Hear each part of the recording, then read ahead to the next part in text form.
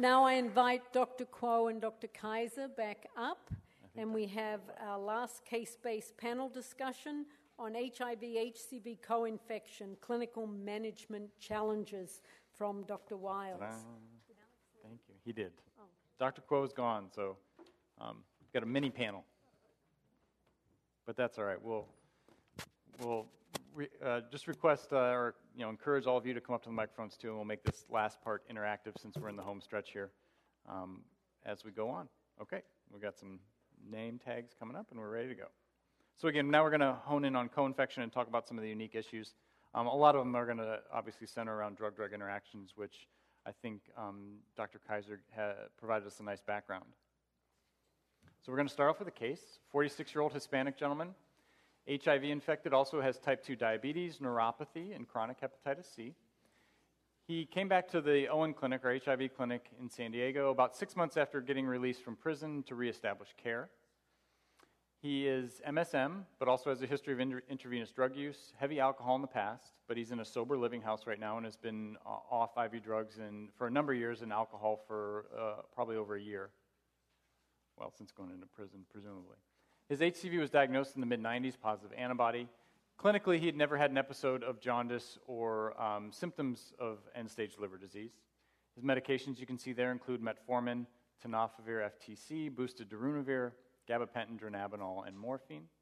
His physical exam is unremarkable, specifically no signs of end-stage liver disease from physical exam. Here are his laboratory values, pretty normal albumin and bilirubin INR. His ALT and AST kind of as you'd expect, 75 and 67. Pretty normal CBC as well.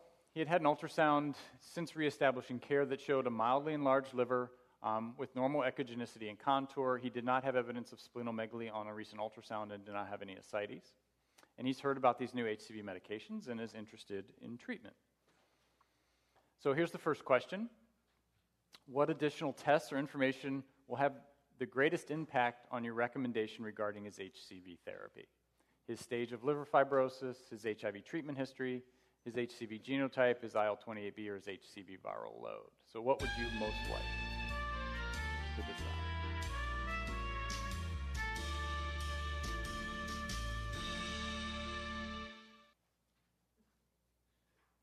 Okay, so it's about split between stage of liver fibrosis and genotype subtype.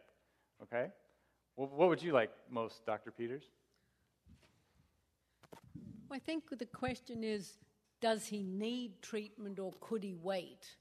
And for that, actually both will help you answer that, because if he's genotype 2, then you're going to get away if he doesn't have cirrhosis with a short treatment duration with not a lot of drug-drug interactions. If he's genotype 1, then you really want to know his stage of fibrosis, because that's going to impact how long you treat him. Even though the phase 2 data are all fixed duration of therapy, people are playing with response-guided therapy. Yeah, perfect. And I think what this question was kind of, I think, is stage of liver fibrosis. But you're right. I mean, if he's a non-Geno 1 patient, that's going to obviously make a big difference in how you treat him. And the other things are also important. Oh, yeah. Because as Dr. Kaiser told you, if you have multiple HIV if you have a complicated treatment history with mutations, you may not be able to move to DAA-friendly regimen. And if you're IL-28 TT, then you're not going to respond very well, so why bother? And if you have an extremely high viral load, that's probably the least worrisome, because nearly every HIV patient does. So you want everything. I want everything. Yeah, okay, I see.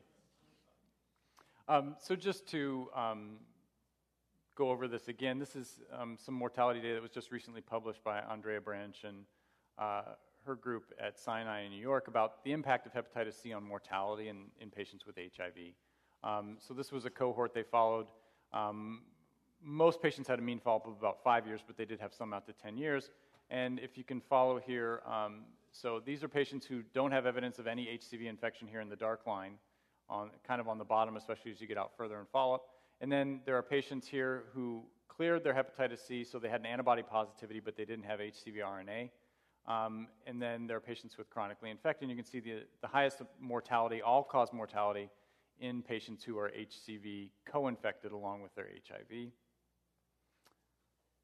And again, from the DAD study, this gets thrown around a lot, but worth mentioning again that liver disease is really the leading non-AIDS cause of death in those with HIV. So about 14% in the most recent iteration of the DAD study that was published, 14%, that was responsible for 14% of the deaths in the DAD study was liver disease, with the majority being Hep C-related liver disease. And this is the other study to look at this. This, again, is from the Johns Hopkins group. It was recently in JAMA. I had shown you earlier in the day the stuff about the impact of treatment on SVRs. But this is just where they, at the initiation of their cohort and follow-up, they got a liver biopsy on these 638 patients. And then this is purely survival curves based on their initial stage of fibrosis on their liver biopsy. And it separates out very nicely. Those with the least amount of fibrosis did the best over long-term follow-up over 10 years. And as your fibrosis progresses, your mortality increases over a 10-year follow-up period, all based on just that baseline liver biopsy fibrosis stage. If you look at some of the other things that impacted the all-cause mortality, which is here in this column, or liver-related mortality, having F4 stage of liver disease obviously was certainly an increased risk for all-cause mortality and a much higher risk for liver-related mortality. But then other things that were also protective. So a higher CD4 count over 350 was protective for all-cause mortality, as we would expect, but also for liver-related mortality. And similarly, being on antiretroviral therapy was protective both from all-cause mortality and specifically liver-related mortality. And probably some of that relates to this finding. This is from Norbert Braul's study, where it just showed in patients who had a biopsy done, they looked at the fibrosis progression rate, and what they found first in their cohort was overall there was no significant difference between those who were co-infected and those who were mono-infected, and that was initially a surprising result based on cohort studies and other long-term follow-up studies that had suggested that HCV progression was faster in those who were co-infected. So when they kind of parsed this out and looked at it, they looked at the fibrosis progression rate by HIV viral load in these co-infected patients, and what you can see is the patients who had their HIV suppressed had significantly lower fibrosis progression rates on a biopsy than did those who were HIV viremic. And then there is even a dose response with HIV viral load. So as the HIV viral load goes up, the fibrosis progression rate goes up. Now, these are single point-in-time biopsies, so it's a single biopsy with an estimated date of infection, so there certainly is some inaccuracy in that assessment. But there's other data, mostly from Ray Chung and his group, about how HIV may actually do this kind of pathophysiologically. GP120 of HIV can stimulate TGF-beta production and pro-fibrotic cytokines in hepatic stellate cells and different things. So there are some kind of pathophysiologic mechanisms that at least make biologic sense about how this interaction might work. And this is just showing it in another form here, in a graphical form. I won't belabor that. So IL-28B, Marion mentioned that she might like to have that. And this is just to show, and I think we've mentioned this already, that in co-infected patients, IL-28 status is also a significant predictor. Here you can see patients who were CC and treated with PEG and ribavirin alone, 68% SVR, versus those with a T allele, the unfavorable allele, only 28% response. Again, this is just with pegylated interferon and ribavirin therapy. This is not including a protease inhibitor. So let's come back to the case. So we've got a lot of the information you wanted here. He's a 1A, high viral load. IL-28B is CT. Stage of liver fibrosis. So a biopsy shows bridging fibrosis, F3 out of 4. And here's his HIV treatment history. So he had a detectable viral load in prison on tenofovir, FTC, and efavirenz. And actually that was just stopped when they released him from prison and said follow up in your HIV clinic. So he was seen in our own clinic. They got a baseline genotype before they restarted him on therapy. He did have a K103N, as you would expect. The genotype did not show a K65R or an M184V, and he didn't have any significant PI mutations. So actually, his HIV provider started him on boosted darunavir-based regimen about 4 months before he came to our co-infection clinic, and he was undetectable about 2 months after starting that. So you have to remember all that. So what would you recommend right now? So you have a guy, again, genotype 1A, high viral load with an F3 stage of disease on his biopsy who's on a darunavir-based regimen right now. So we'll see if you were listening to Dr. Kaiser, right? So would you treat him right now with PEG and Riba? Go ahead. Kristen, I I hesitate, I know. They can read. All right, so let's see if people got it in. I think it catches them off guard. So what did people choose?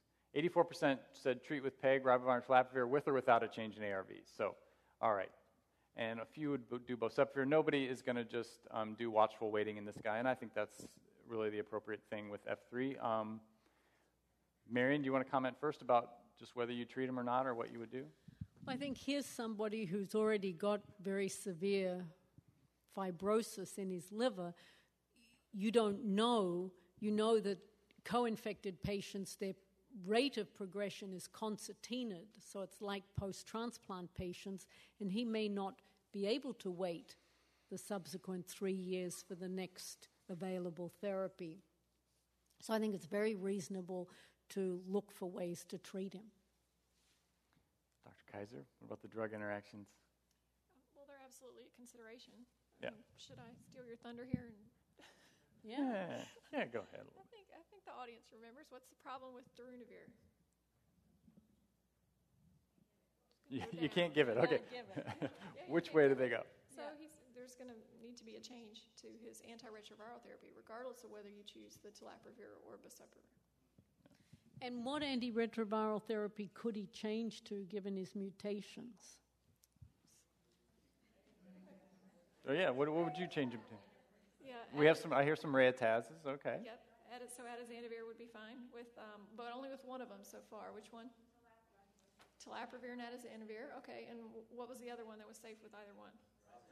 Raltegravir. So it looks like he could switch to a raltegravir-based regimen from the darunavir because he only has a K103N, which would only knock out the non-nucleosides. Perfect. Right. There might be. Yeah. So we'll come to that. First, just since I don't think we've shown this yet, we've alluded to these data, and Dr. Kaiser mentioned them briefly. So this is just the design for the telaprevir phase 2b co-infection study. I think the things to point out, one, are they had two arms, one that was not on any antiretroviral therapy, and the other arm only allowed boosted atazanavir or efavirenz-based regimens. Again, reiterating what Dr. Kaiser said, that if they were on efavirenz, they had to do 1125 PO Q8 of telaprevir. And then the other thing to point out is you'll notice here everybody gets 48 weeks of PEG ribavirin. So in this study design, there was no response-guided therapy. So it was all 12 weeks of telaprevir and 48 weeks of PEG riba. And there were placebo arms here in this study. But these were the kind of top-line results, and this is SVR12 data. We'll be getting the final SVR24 data probably pretty soon, but essentially what looked to be pretty much identical results to what we're seeing in mono-infected patients. So for the overall HIV-infected group, 74% SVR12 compares to 75% from the advanced study. Only 38 patients, so remember back to what Marion said about small numbers in groups of studies with the initial interferon monotherapy study. So that could change some, but it's encouraging. But the thing to note here is the controlled group did pretty darn well for an HIV co-infected population. They also looked as good as the mono-infected population with PEG and RIBA, which is not something you would have predicted. Again, very small numbers, 22 patients. So encouraging data, but certainly not definitive. Here's the boceprevir co-infection study. The lead-in is back with boceprevir, but again, you'll see no response-guided therapy here. It's 44 weeks then of triple therapy or a placebo arm. In this study, as again Dr. Kaiser mentioned, all boosted protease inhibitors were allowed, essentially, but no NNRTIs were allowed in this study. And they had somewhat different futility rules than they had really what are standard PEG ribavirin futility rules. They didn't use the boceprevir futility rules from the mono-infected trials. But here again are the top line data. So here you can see the SVR data, and this was updated. The initial presentation showed 61%. There were still 3 patients in follow-up at that time for SVR. They all subsequently had SVRs, as was mentioned orally at the EASL meeting. So 63% in the co-infected patients had an SVR12. And again, that compares very favorably with, say, the SPRINT 2 data for the 44-week arm in that case where they had a 68% SVR rate. So again, encouraging data, a few more here in the boceprevir study, but still not a lot of patients with 64 in the boceprevir treatment arms. And then here's the IL-28B status data. Again, this is not in co-infected patients, this is mono-infected data, and I showed this to you earlier with the treatment naives, but just to refresh your memory, the big real change for me when I think about it is is for patients with the unfavorable T allele. You can see here, if you're just treating with peg-ribavirin, very low response rates with 25%, and I don't think that's 3% actually in that study, but still it's a large delta when you look at the 12 weeks, almost 50% increase if you have a poor allele when you add in the protease inhibitor, whereas not as profound a difference for patients who have the favorable CC genotype. Okay, so you decide to initiate telaprevir-based therapy. What changes need to be made to his HIV regimen? Nothing. You're going to begin triple therapy. Or are you going to discontinue his tenofovir and FTC and start abacavir 3-TC? Are you going to discontinue darunavir and begin raltegravir? Discontinue darunavir and begin atazanavir? And I don't like any of these options. I want to do something else. And there may be more than one right answer.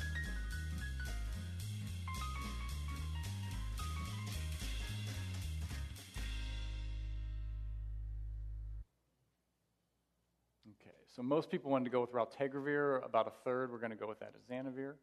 And 2% didn't like having that tenofovir around. But any comments on that, Dr. Kaiser?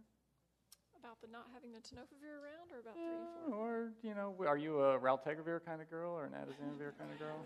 I think it really depends on the patient. Yeah. But yeah, I think both are good choices. So yeah. That's great.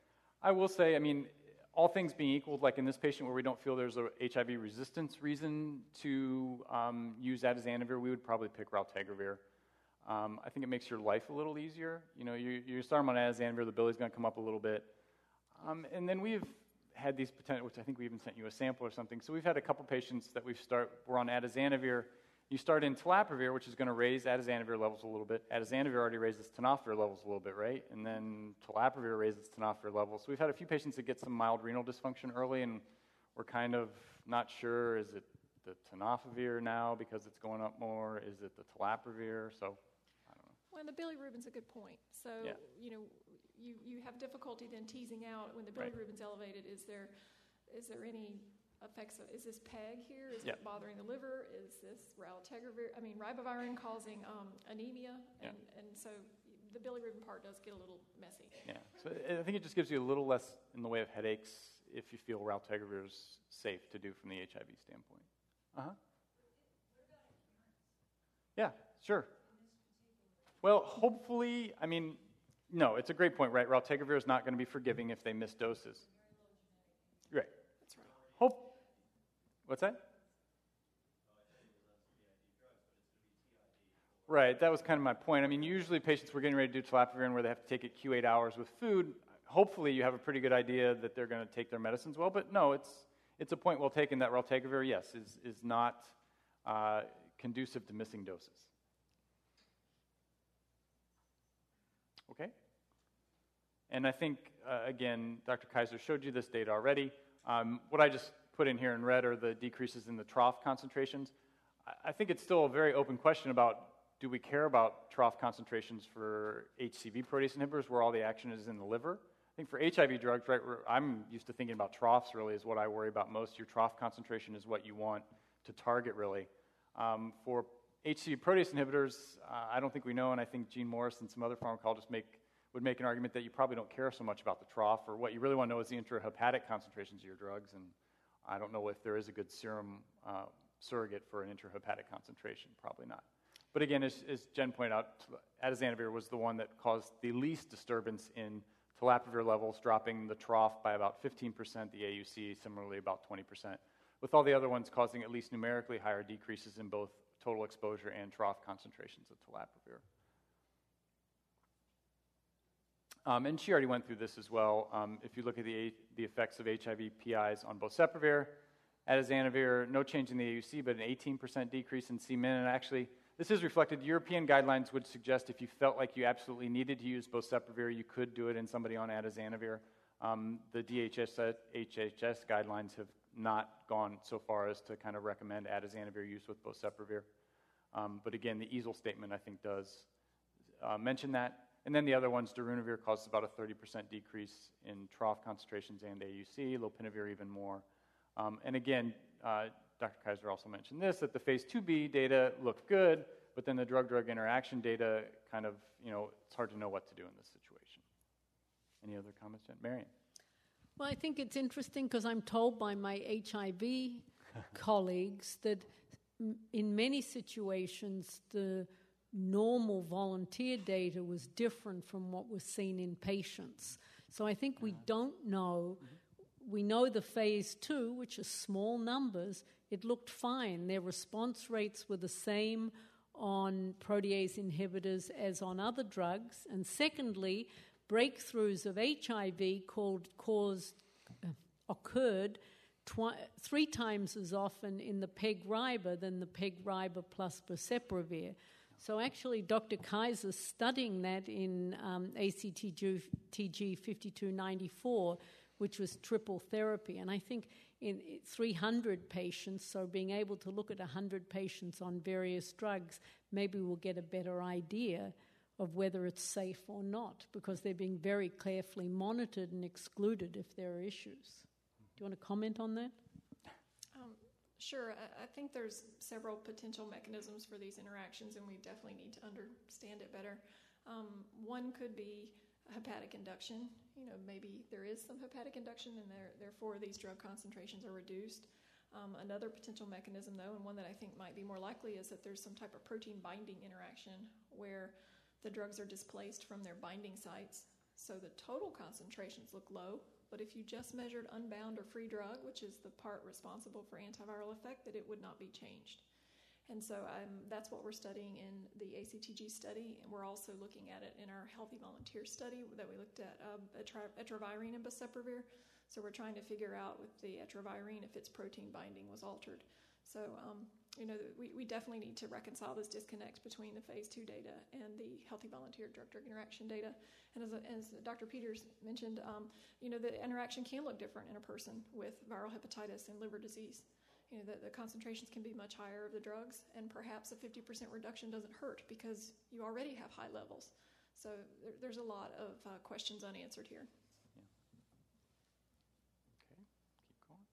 And this is just a summary of kind of the flip side of the reaction, what happens to the HIV PIs during co-administration.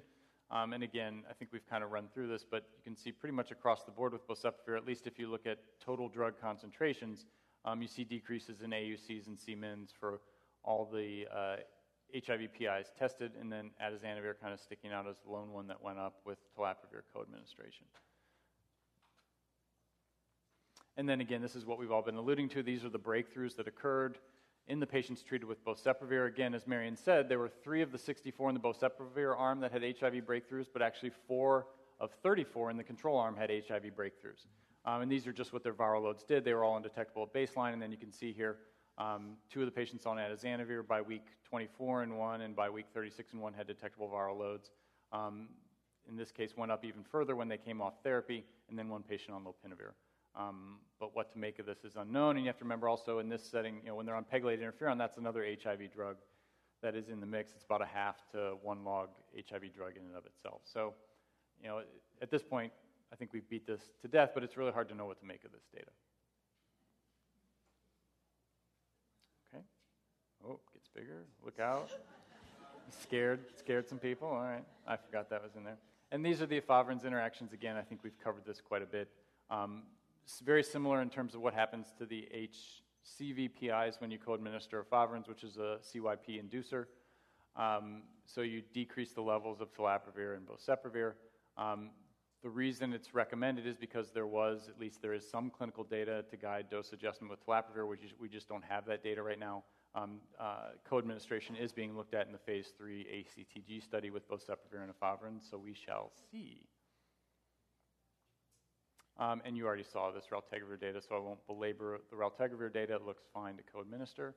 And these are the DHHS guidelines, which Jennifer had alluded to.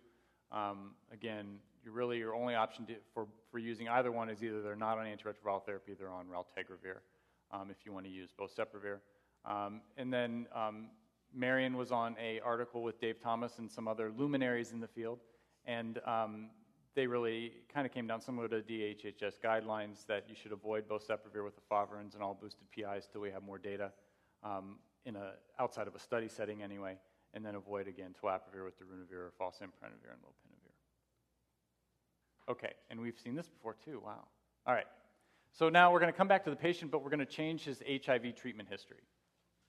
So still, same guy released from prison, was detectable on efavirenz-based regimen, but now when he got his HIV genotype, in addition to a K103N, he had an M184V, which would not be surprising at all. Still didn't have a K65R and had no PI mutations. So with that, he was still started on a darunavir-based regimen and did suppress, and had been undetectable for 2 months. But now what would you do in terms of thinking about what type of medication change to make to accommodate PI-based therapy? Would you start triple therapy? I don't think anybody's going to do that based on what we've talked about now. Stop his tenofovir or discontinue his darunavir and begin raltegravir, discontinue darunavir and begin atazanavir. I don't like any of these. I want to talk to Dr. Peters. Big mistake. So go ahead and pick. Got a feeling this is going to be pretty well.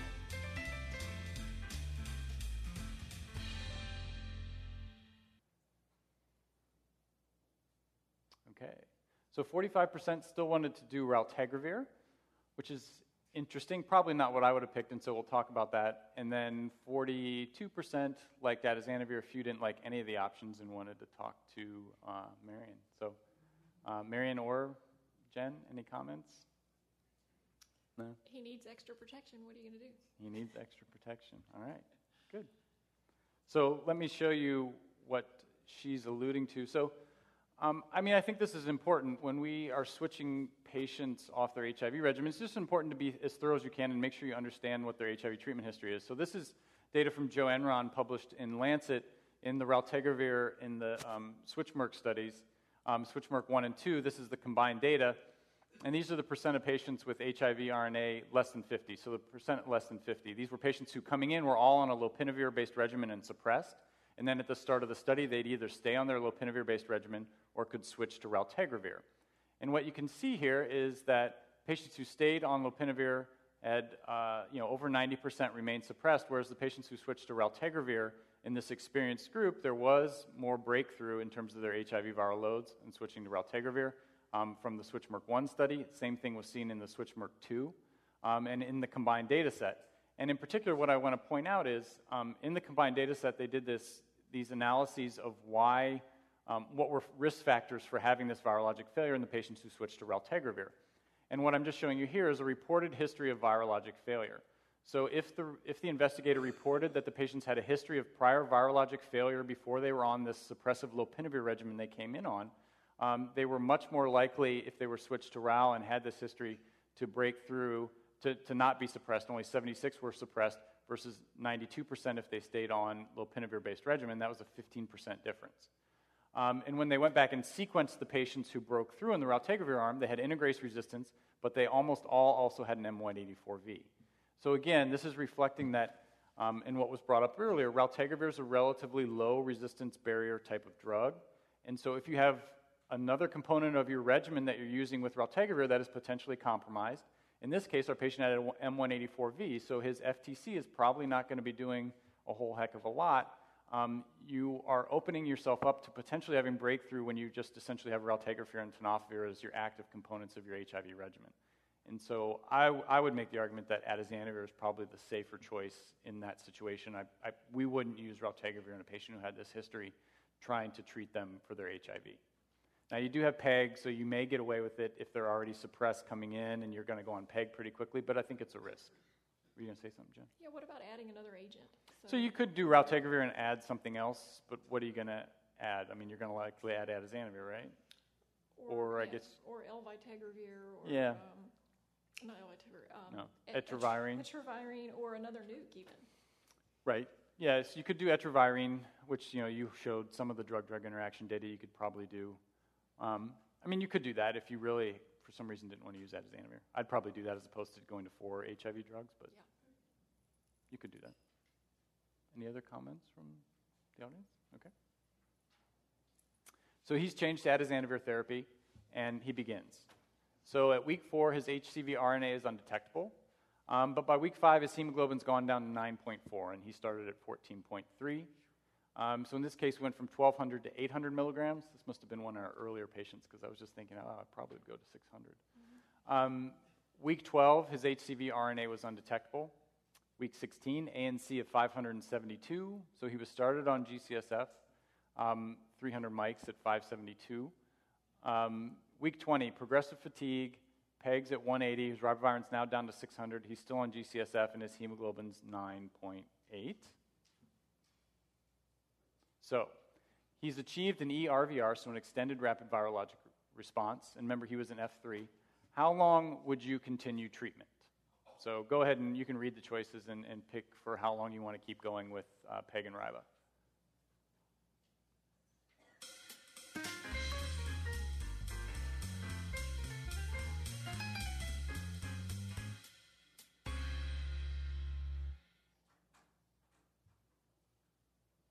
Okay, so the majority want to go for 48 weeks of PEG ribavirin despite having an ERVR. And I guess this comes down to what Marion said before. Are you a chicken or a cowboy? Marion, which are you?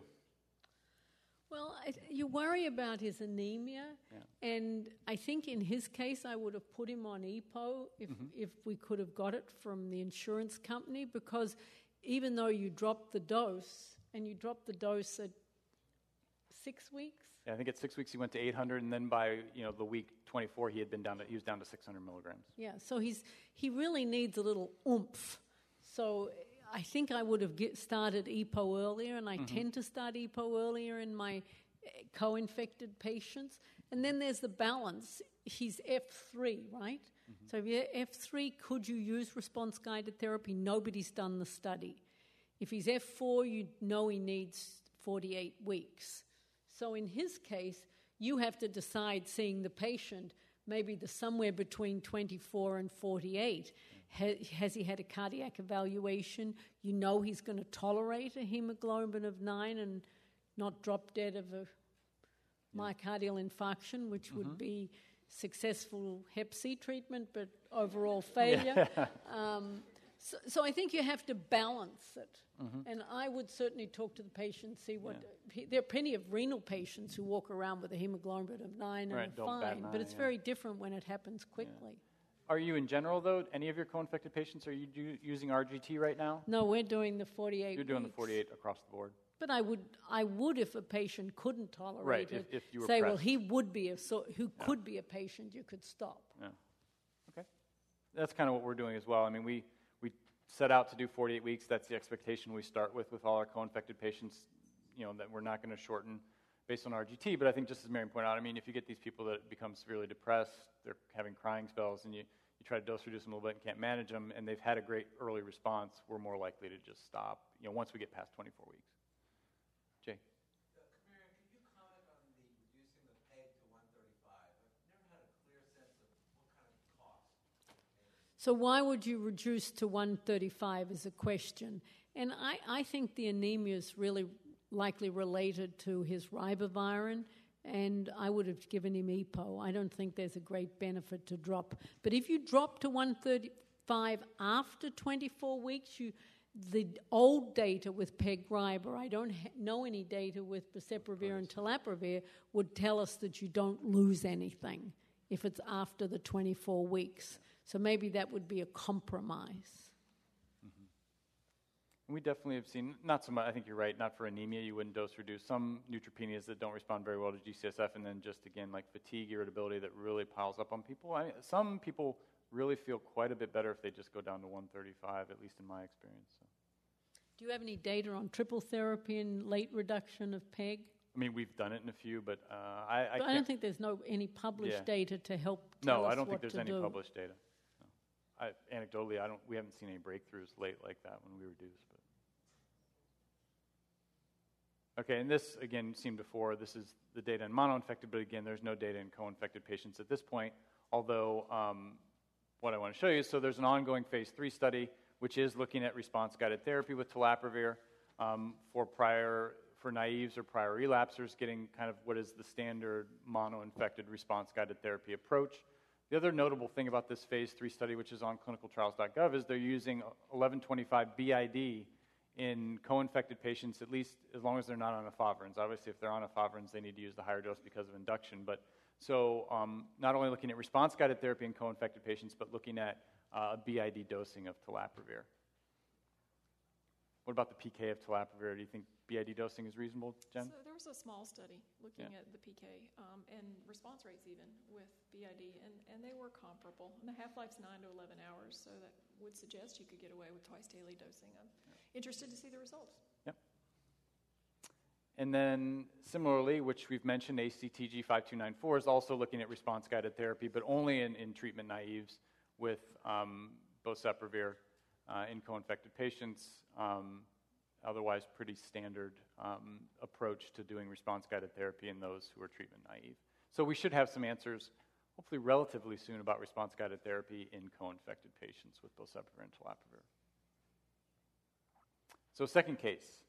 This is a 53-year-old black gentleman with well-controlled HIV on raltegravir-based regimen, former injection drug user, but been clean for several decades. So he's treatment experienced. So in 2008, he was treated with PEG and Riba, full doses, but did require dose reduction early in his case. So at week 8, he had to go down for an ANC of 750.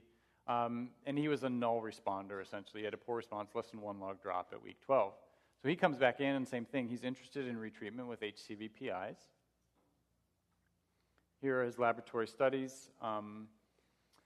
Pretty stable. He's a 1A with the high viral load, 1.4 million. He also has F3 on biopsy, and that was a serial biopsy. We had one in 2008 that was F2, so he had shown some progression on serial biopsies done about 3 years apart, and they look like good biopsy samples. So what would you recommend for this gentleman? Would you retreat him with PEG and Riba, but for an extended period of time? Would you add in a protease inhibitor? Or would you defer in this gentleman who's F3 till you have either quad regimens with interferon or interferon-free regimens? Would you check an IL-28B and then decide what to do?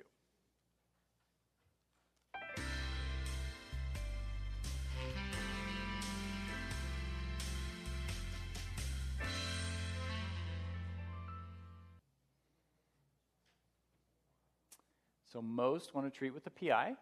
A few want to check an IL-28B. Marion, what do you want to do?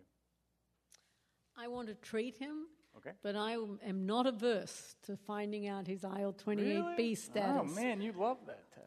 Because it's going to make it, you're going to tell him he'll have a lower response. Do you think in a prior null responder?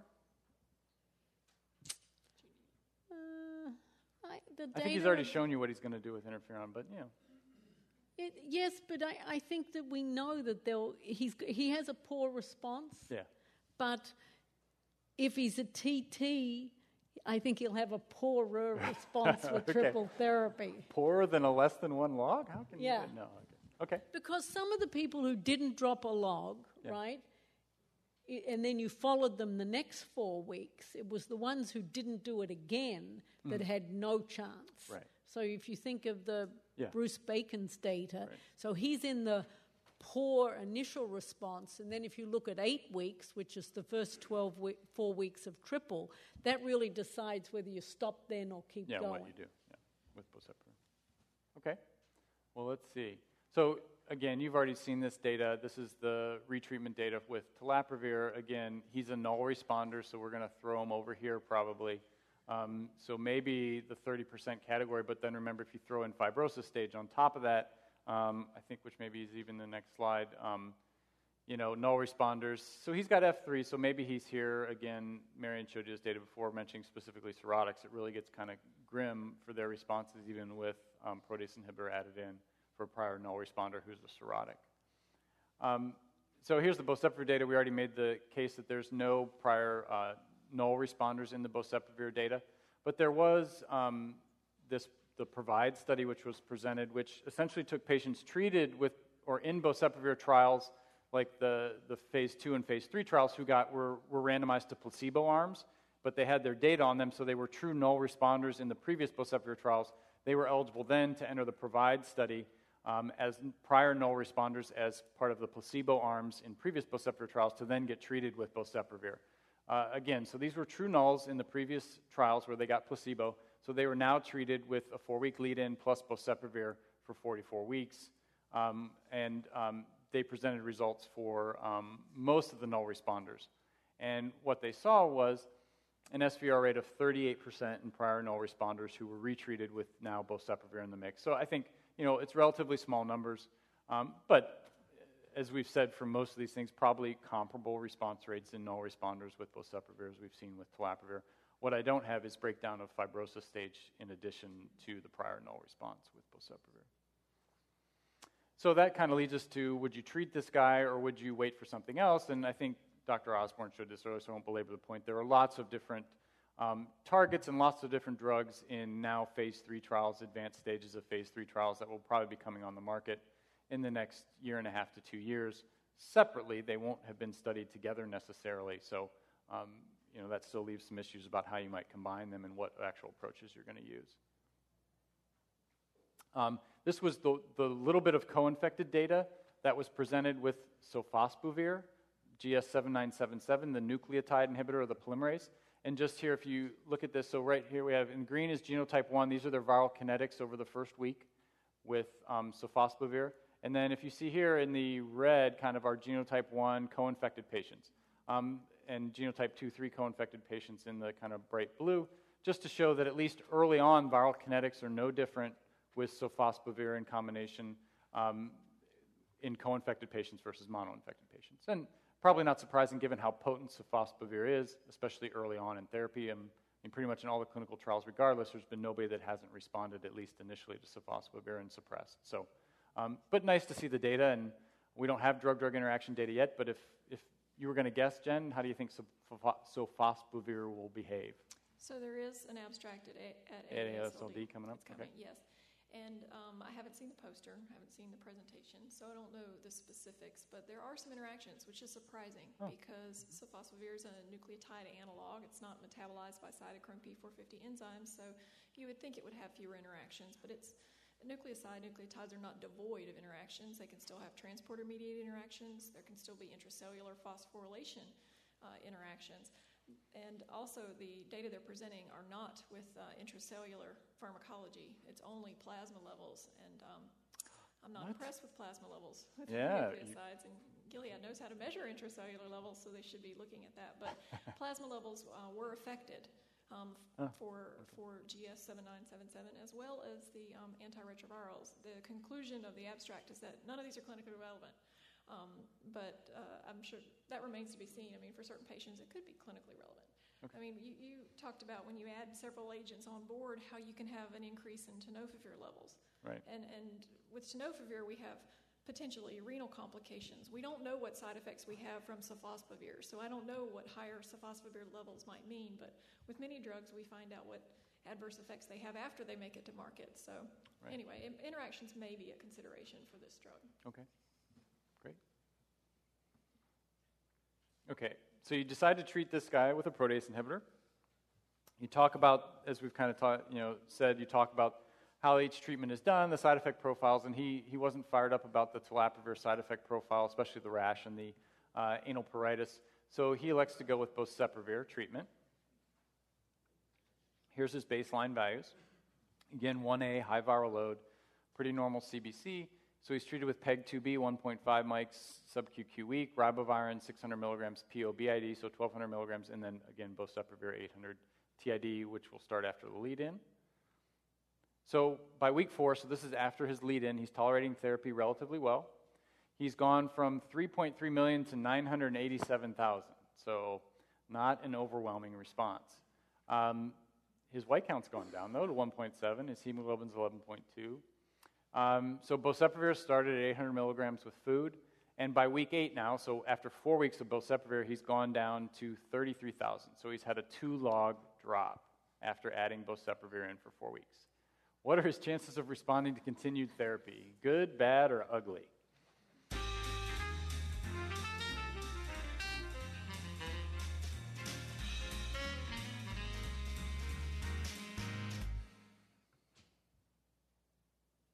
Oh, optimists in the crowd. So a lot of you think good or bad, but not as many think ugly. Marion, which one do you come down on? I come down on the ugly. All right. Pessimist, typical. Okay. But this is what Dr. Peters is alluding to, so she knows. So he had less than a 1-log decrease during his lead-in. And then after 4 weeks of boceprevir, what did he do? He had about a 2-log decrease, right? So he would have been in the less than 3-log category at week 8 after introduction of the boceprevir for 4 weeks. And so at least based on kind of post hoc analyses of mono-infected patients, he's essentially at a 0% level here, chance of getting response. Again, it's not a formal stopping criteria, but his chances are not good at this point of continuing therapy and having a sustained response to boceprevir. Jen, anything else? Okay, so now you kept going though to week 12, and now his RNA level is 5,290 IUs per mil. What would you do now? So we're at week 12 of therapy. Continue, stop everything, stop boceprevir, continue but send a resistance test or switch to telaprevir.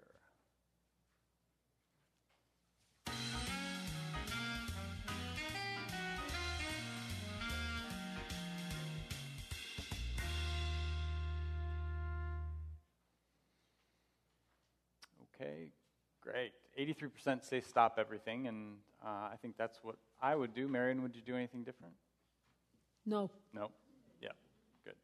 And we'll briefly touch on some of these other issues, but I think, another question right away. How likely is he to have detectable resistant variants if you did sequence? So he's got a viral load of 5,000 at week 12 of therapy. If you do send off a sequencing test, is he likely to have resistance at this point?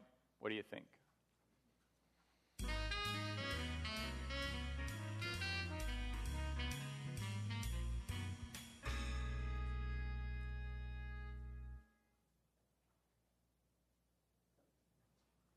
53% say pretty darn certain, greater than 85% chance, and I would agree with that. That's where I would come down on this, and I think we'll just briefly, Melissa Osborne kind of mentioned resistance a little bit. I'll just, I think, talk a slide or two here. But so here's data with telaprevir and boceprevir. This is the PROVE 1 and 2 studies, their phase 2 studies.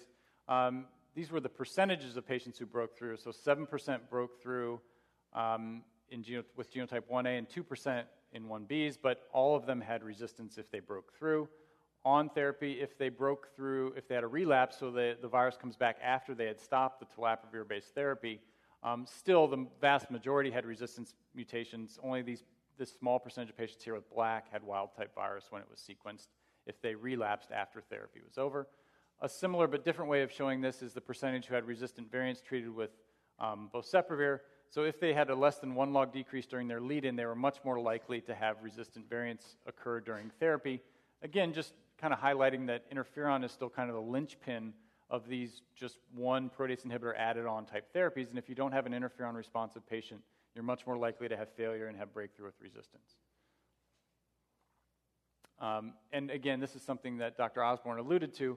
But once you develop resistance, again, HCV doesn't integrate. It's not a retrovirus. There's no long-lived cellular reservoir that we know about.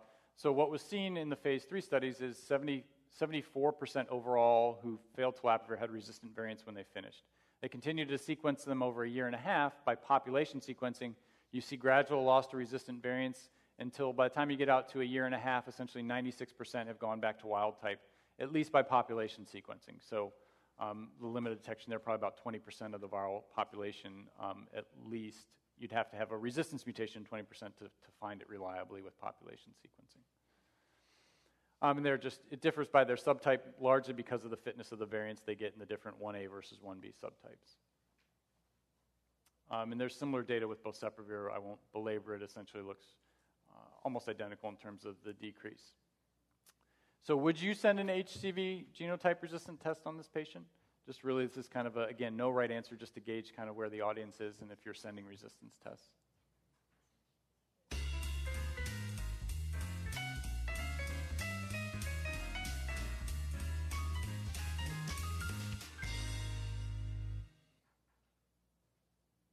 Okay, vast majority would not send a resistance test, and we don't in general. Marion, are you guys sending resistance tests at all? No, we're not, because it's not going to change what you do. We don't have any. If it changed what we did, we'd think about it. Yeah. Exactly. It is available, just so you know. Through LabCorp, actually, again, Monogram does it through LabCorp. So it is available, but again, Melissa had this. There's so much cross-resistance between telaprevir and boceprevir. Again, you don't really have a viable option to do anything with it when you get the data anyway. So again, as Marion said, I think right now for sure there's really not a lot of clinical utility in doing it. And again, this is just what we said. There's really no clinical utility right now because there are no other treatment options, and interferon response is really what drives the overall response. I'm kind of speeding up because there's this last case I wanted to get to here. We have about 10 minutes left. So this is a 32-year-old MSM with HIV who's well-controlled on boosted atazanavir-based regimen who comes in for an evaluation for abnormal LFTs that were just found on routine follow-up. He does have a history of STIs with GC and syphilis, but he's got no other complaints. He's got a normal exam, but when you check his ALT and AST, they're 470 and 141, and previously in June of this year, they had been normal. His total bilirubin's mildly elevated at 1.7, but with a pretty normal direct bilirubin, probably reflecting his atazanavir more than anything else.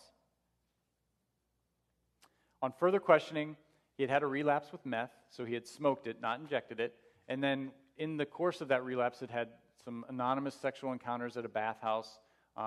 We talked to him specifically. He had multiple sexual partners at that time, more than 6. He'd had receptive anal intercourse. He did then, when we really pointedly questioned him, maybe had an episode of some fatigue, mild abdominal discomfort, and clay-colored stools about 6 weeks after this encounter in June in the bathhouse. We already knew he was hepatitis A and hepatitis B immune, and we had a hepatitis C antibody that was checked earlier in the year, just recently, right when he came in with the abnormal, or a month after he came in with the abnormal LFTs in November, that was negative. So, what do you think the most likely diagnosis is, and what are the appropriate next steps? Do you think this is an atazanavir hepatotoxicity and you should change his antiretrovirals? Is this acute hepatitis E? Acute HCV, check an HCV RNA, autoimmune hepatitis, so you're going to get some IgG levels, autoantibodies, or could this be HBV reactivation, even though he looks like he's HBV immune, so you're going to check a DNA?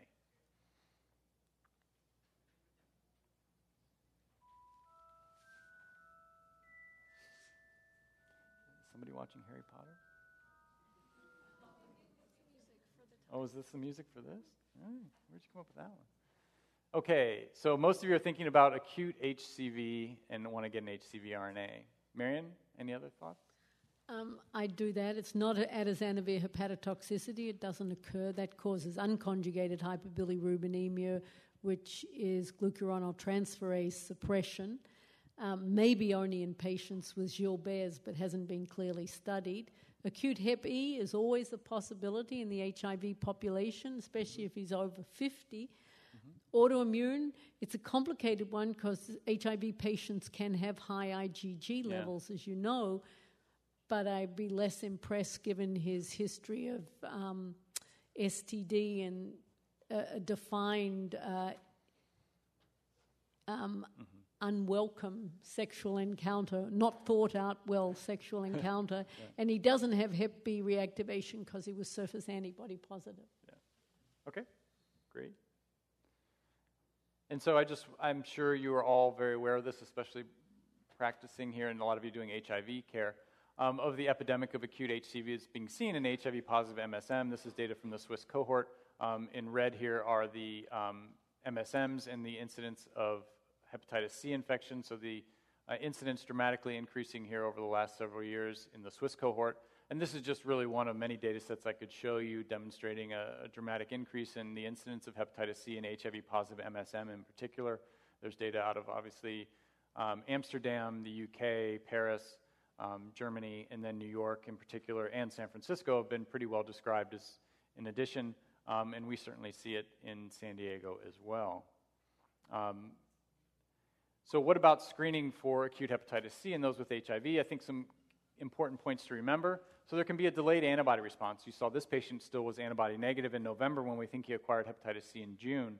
And this has been looked at in several kind of retrospective analyses of prospectively stored serum, where it looks like the mean time to seroconversion for co-infected patients is around 7 months, whereas for traditionally we'd say within 2 to 3 months most mono-infected patients convert. And in rare instances you can see seroconversion even later, out after a year, 5% in this study. But the vast majority will have elevated ALTs. So I just pulled off the neat consensus statement about their recommendations. I think we do a pretty good job of obviously everybody when they initially come into HIV care of getting an HCV antibody. But then HIV-infected MSMs who are at high risk for contracting hepatitis C should really be screened at 6 months intervals. Again, I think we get this on most of our patients who are on antiretroviral therapy, probably every 3 months we get an ALT and an AST, at least we do pretty routinely. So that's probably also pretty effectively obtained in most HIV-positive patients. And then other ones with HIV infection, IDUs at high risk should be screened 3 months after a diagnosis or last exposure. And then the last part is really a NAT, or for HCV, so a nucleic acid test for HCV RNA should be performed if you have a high suspicion. So he is HCV RNA positive, 4.7 million. He's 1A. What are his chances of responding to just PEG and ribavirin therapy? So acute HCV treatment with PEG and ribavirin in co-infected patients.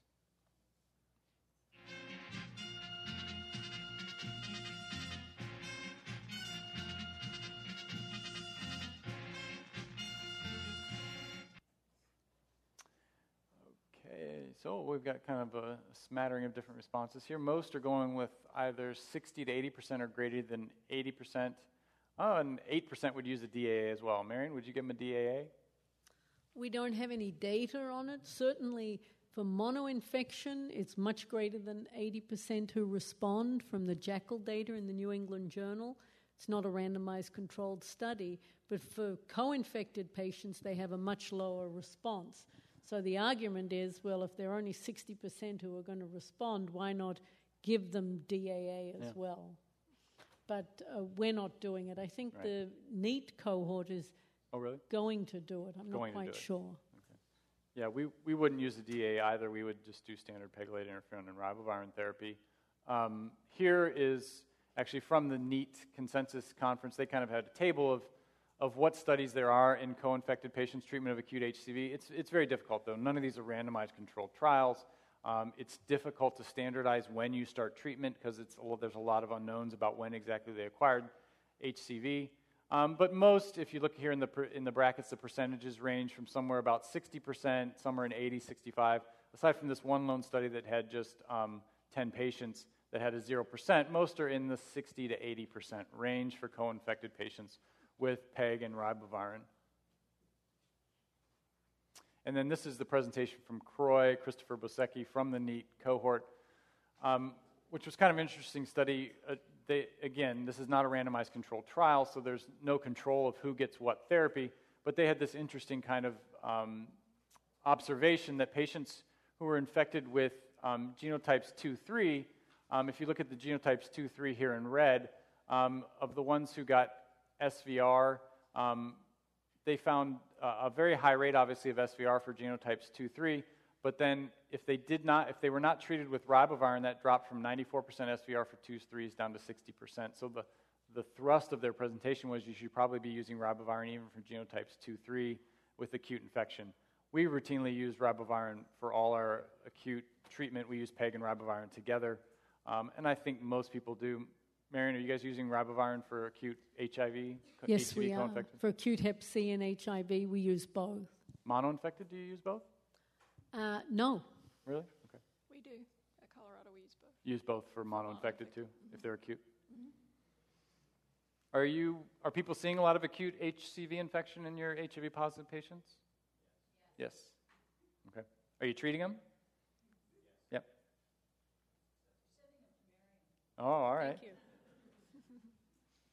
And, so we've had, this is the last slide, I think. So we've had a couple co-infected patients treated in a clinical trial, including DAAs who have then gotten reinfected shortly after they completed the trial. And this was data, again, this is the Amsterdam cohort, where they had patients who were treated for their acute HCV infection. All of them appeared to have an SVR. And then within 2 years, 7 of the 26 looked to be reinfected. So that was an incidence of 20 cases per 100 patient years. So very high rate of reinfection. So I think it's just something we need much more education. A lot of patients don't still understand that they can get hepatitis C from sexual transmission. And so it's an area where a lot of work still needs to be done with education, I think, in terms of patients and providers about reinfection. I think that's it. Okay, so we have some questions. Oh, we're on napkins now. Okay. So let's see, the napkin question. Given the numerous gaps in data and the complexity of the data that exists, is it prudent for providers in non-academic settings to be testing co-infected patients to be treating co-infected patients with 3-drug HCV treatments?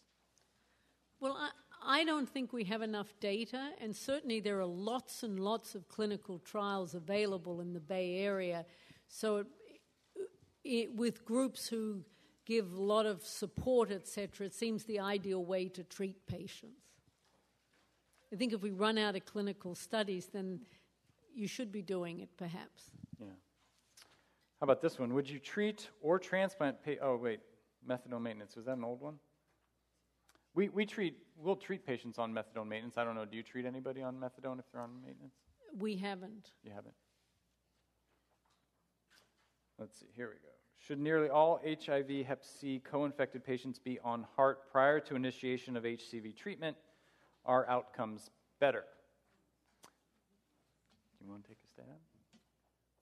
Well, right now the thought is that people should treat HIV regardless of CD4 cell count. Is that right? So I would say probably yes, we should get our patients on antiretroviral therapy before initiating Hep C treatment. But both the phase 2 studies had patients who were not on HAART and did well. But in San Francisco, I don't think you're allowed to have HIV and not be on therapy. Yeah. Same thing we haven't treated anybody who's not on antiretroviral therapy. We have a couple long-term non-progressors, quote unquote. We actually got referred to some of the studies for the no-ART arms. But in general, we're putting everybody's on antiretroviral therapy first, and then they get treated for their HCV.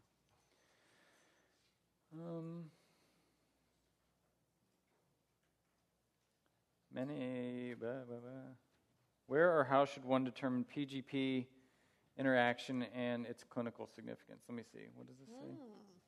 Many something look at P450. I don't know. Can you read the rest of that? Many interactions look at P450. But they're looking at what about PGP interactions?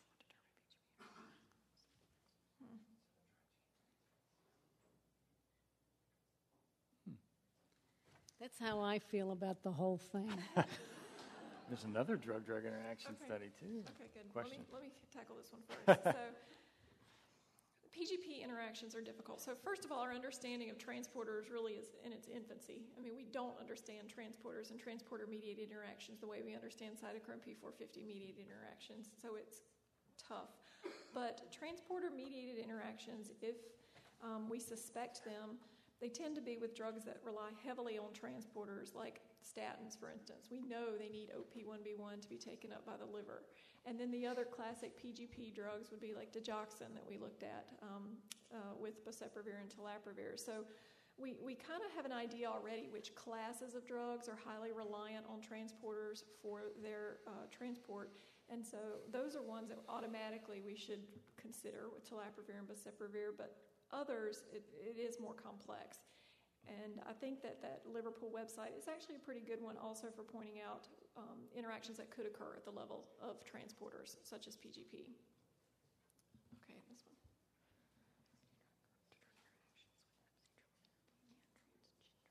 Oh, this is a good question. Actually, yes. So this is, are there drug-drug interactions to consider with boceprevir and telaprevir and agents used in persons who are transgendered or taking medications for transgendered individuals? And there are interactions with ethinyl estradiol and progestins. So ethinyl estradiol is reduced 25% by both telaprevir and boceprevir. So it is highly likely that estrogens are going to be lowered and that you're going to require higher doses of those. Okay. The progestins, it's a mixed effect. So boceprevir raises drospirenone levels, and it actually doubles them. So you could have more progestin-related side effects with boceprevir.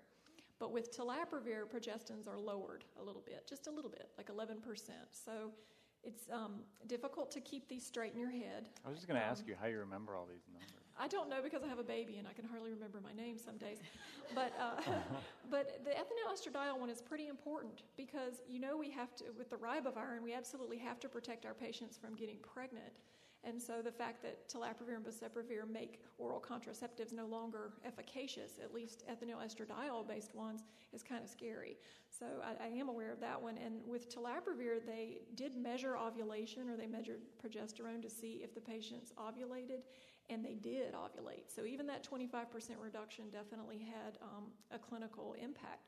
So I know we're not talking about preventing pregnancy here, we're talking about transgendered individuals, but there is absolutely a potential for interactions with estrogen and with progestins that need to be considered, and you will have to adjust the doses of those medications. Good question. Perfect. I think this is our last question. So this says, what % of acute HCV spontaneously clear, and when would you start treatment? I'm assuming mostly talking about co-infected patients. So I don't know, you want to take a step first, Marion? You want me to? Well, it's a difficult question because in acute HCV monoinfection, you can wait for 12 weeks, and somewhere around a third will clear, or maybe 40 or 50% higher in women, higher in younger people. And it doesn't seem to matter if you wait for 12 to 16 weeks to start therapy. But the neat data suggests that fewer patients seroconvert, around about 20 to 24% clear, and even if they do, they may come back. And secondly, that if you don't treat in about the 8 to 12 weeks, the patients may go on to become chronic and have more severe disease. So we tend to do an HCV RNA level at week 4, and then week 6 or 8, and if it's going up, we treat. I don't know. There are no data to answer this. What do you do, Dave? Yeah, we generally treat them sooner. We don't give them much chance. I mean, you can look for this 2-log drop over the first 4 weeks, and that's an indication that they may be tending towards clearance. But I think you're right. I mean, I don't think we've seen maybe one that cleared. And the other cautionary tale that Marion kind of alluded to is we've seen patients come down to undetectable, be undetectable on a check, and then you check again a month or 2 later, and it's back up. So repeat it. Don't be fooled by a single negative HCV RNA in somebody who's got acute infection.